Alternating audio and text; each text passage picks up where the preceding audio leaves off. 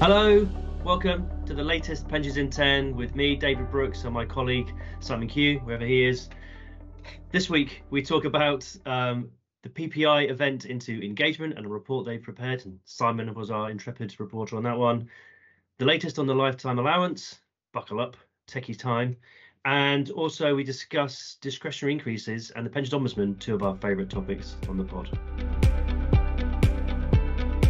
So Simon, you were with our friends in the PPI talking about engagement last week. Did you have a nice time? And what did you learn? I had a lovely time, thank you. Yes, the Pensions Policy Institute held an event looking at member engagement. For those that want to read in a little bit more depth, it's briefing note, and I'm checking my notes, briefing note 136.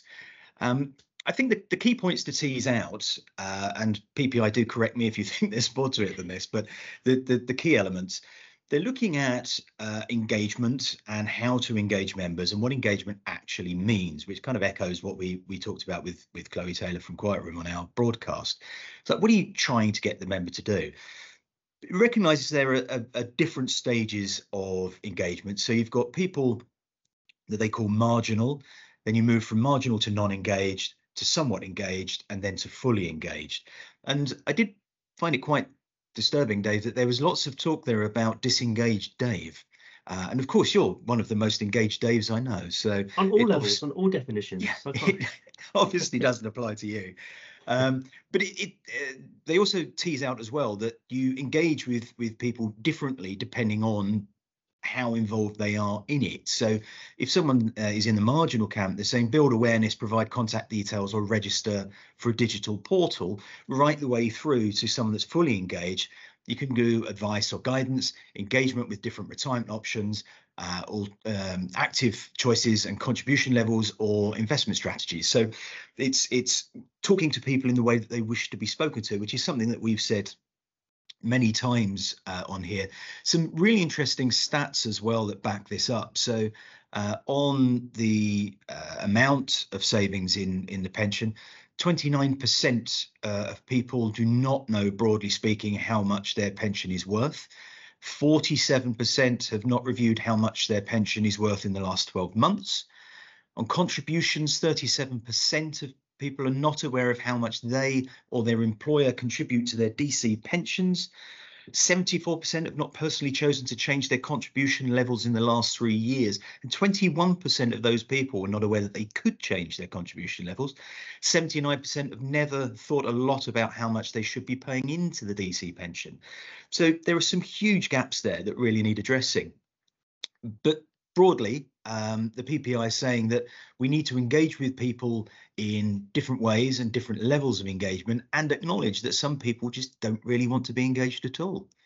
Yeah, no, I was encouraged a lot by this report, because it feels like it sort of supports, I mean, particularly our intuitive feeling. I mean, I'm sure others as well watching, what it's almost like a stock take of what you think is happening is almost certainly what is happening within the engagement. And I think it was important that they're sort of teased out, and the bits you were highlighting is that, okay, if you want to engage people, well, we need to define that, but if you want to engage people to do something, then targeting those in almost in sort of priority order of those that you're most likely to get some wins with. Because as you say, there are some people that no matter what you do, they're never going to engage, and that's fine, that's life, okay, everyone's free to do what they want, and that's why we try to build a system that works for those people as well, and the default options will work. And then the 74% of people that have never done anything, well, hopefully for the majority of them, the system is just going to work by chance. It might not, but let's hope it does. But not everyone, also the other side, not everyone will benefit with engagement. They might end up making suboptimal decisions. And so having, segmenting people and targeting them in that way, I think is one of the key takeaways for me from what the PPI have been talking about. I agree, Dave. I mean, we've spoken in the past, or the industry has spoken in the past, of potentially having pensions communications in orange envelopes. Well, that's great for people that are engaged, but for people that aren't engaged, it just makes it easier for them to put them in the bin. So rather than telling people what they're going to get, very much we need to engage with people, or we need to understand what they actually want from the process. And if it is no engagement, then we need to make sure that they are looked after and protected, and those people that do want to be fully engaged can then do so. Yeah. Dave, we have a looming date in regards to lifetime allowance. What's that?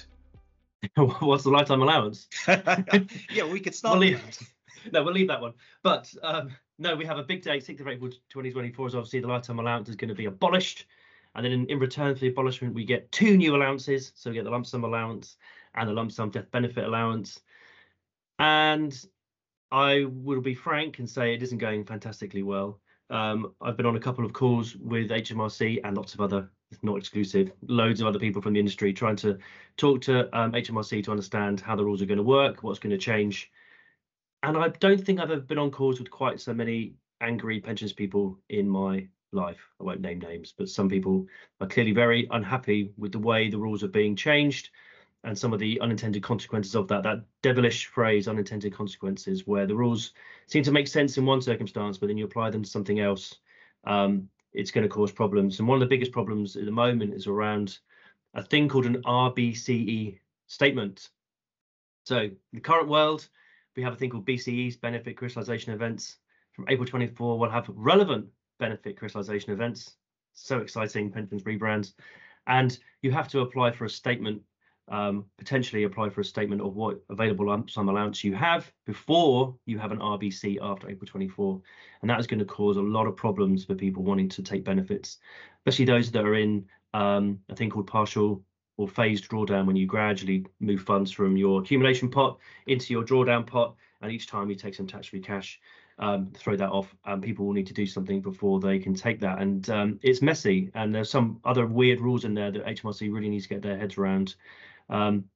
It's probably too late to wish for a delay to 2025, but there are some massive challenges. And from a point of view of somebody who works for an administration firm, we're still in this sort of limbo state, not being able to advise members or help members make the right decisions, because we just don't know how it's all going to shake out.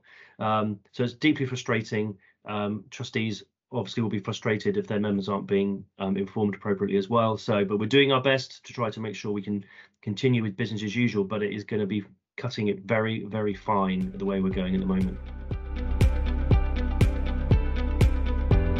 Fresh off the back of being told they're not a competent court, the Pensions Ombudsman is back in the news. I was going to try and get a tenuous link between gavels, but of course we don't use gavels in courts over here. So do you want to talk us about the recent Pensions Ombudsman ruling on Sotheby's?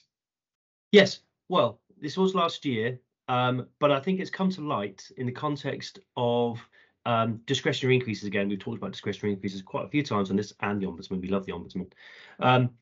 But this was a case of Sotheby's where the scheme was winding up.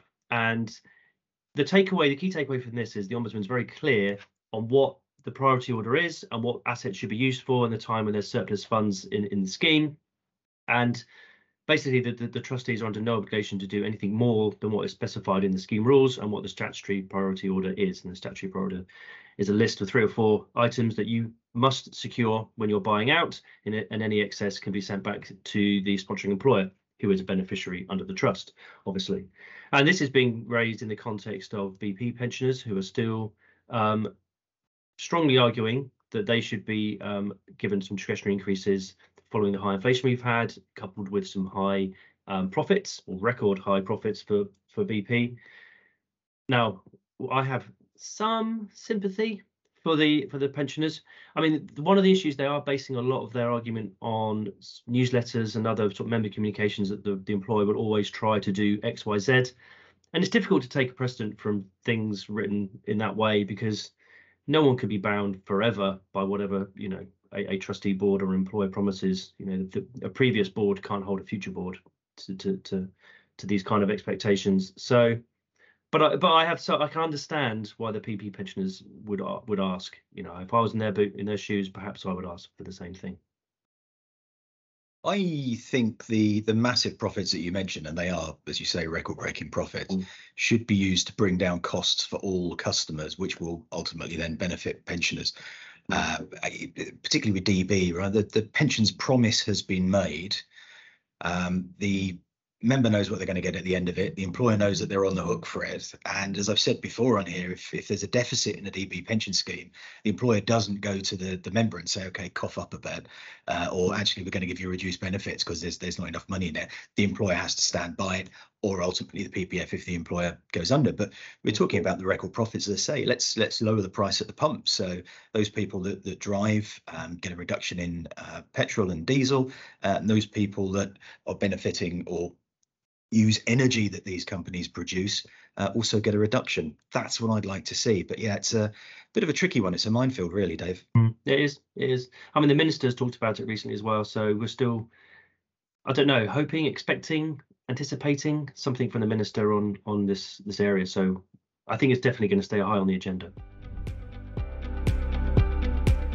Well done. You've survived another week of Pensions in 10 with Dave Brooks and myself. Very much look forward to seeing you next week. Please keep in contact. We love hearing from you. Have a great week.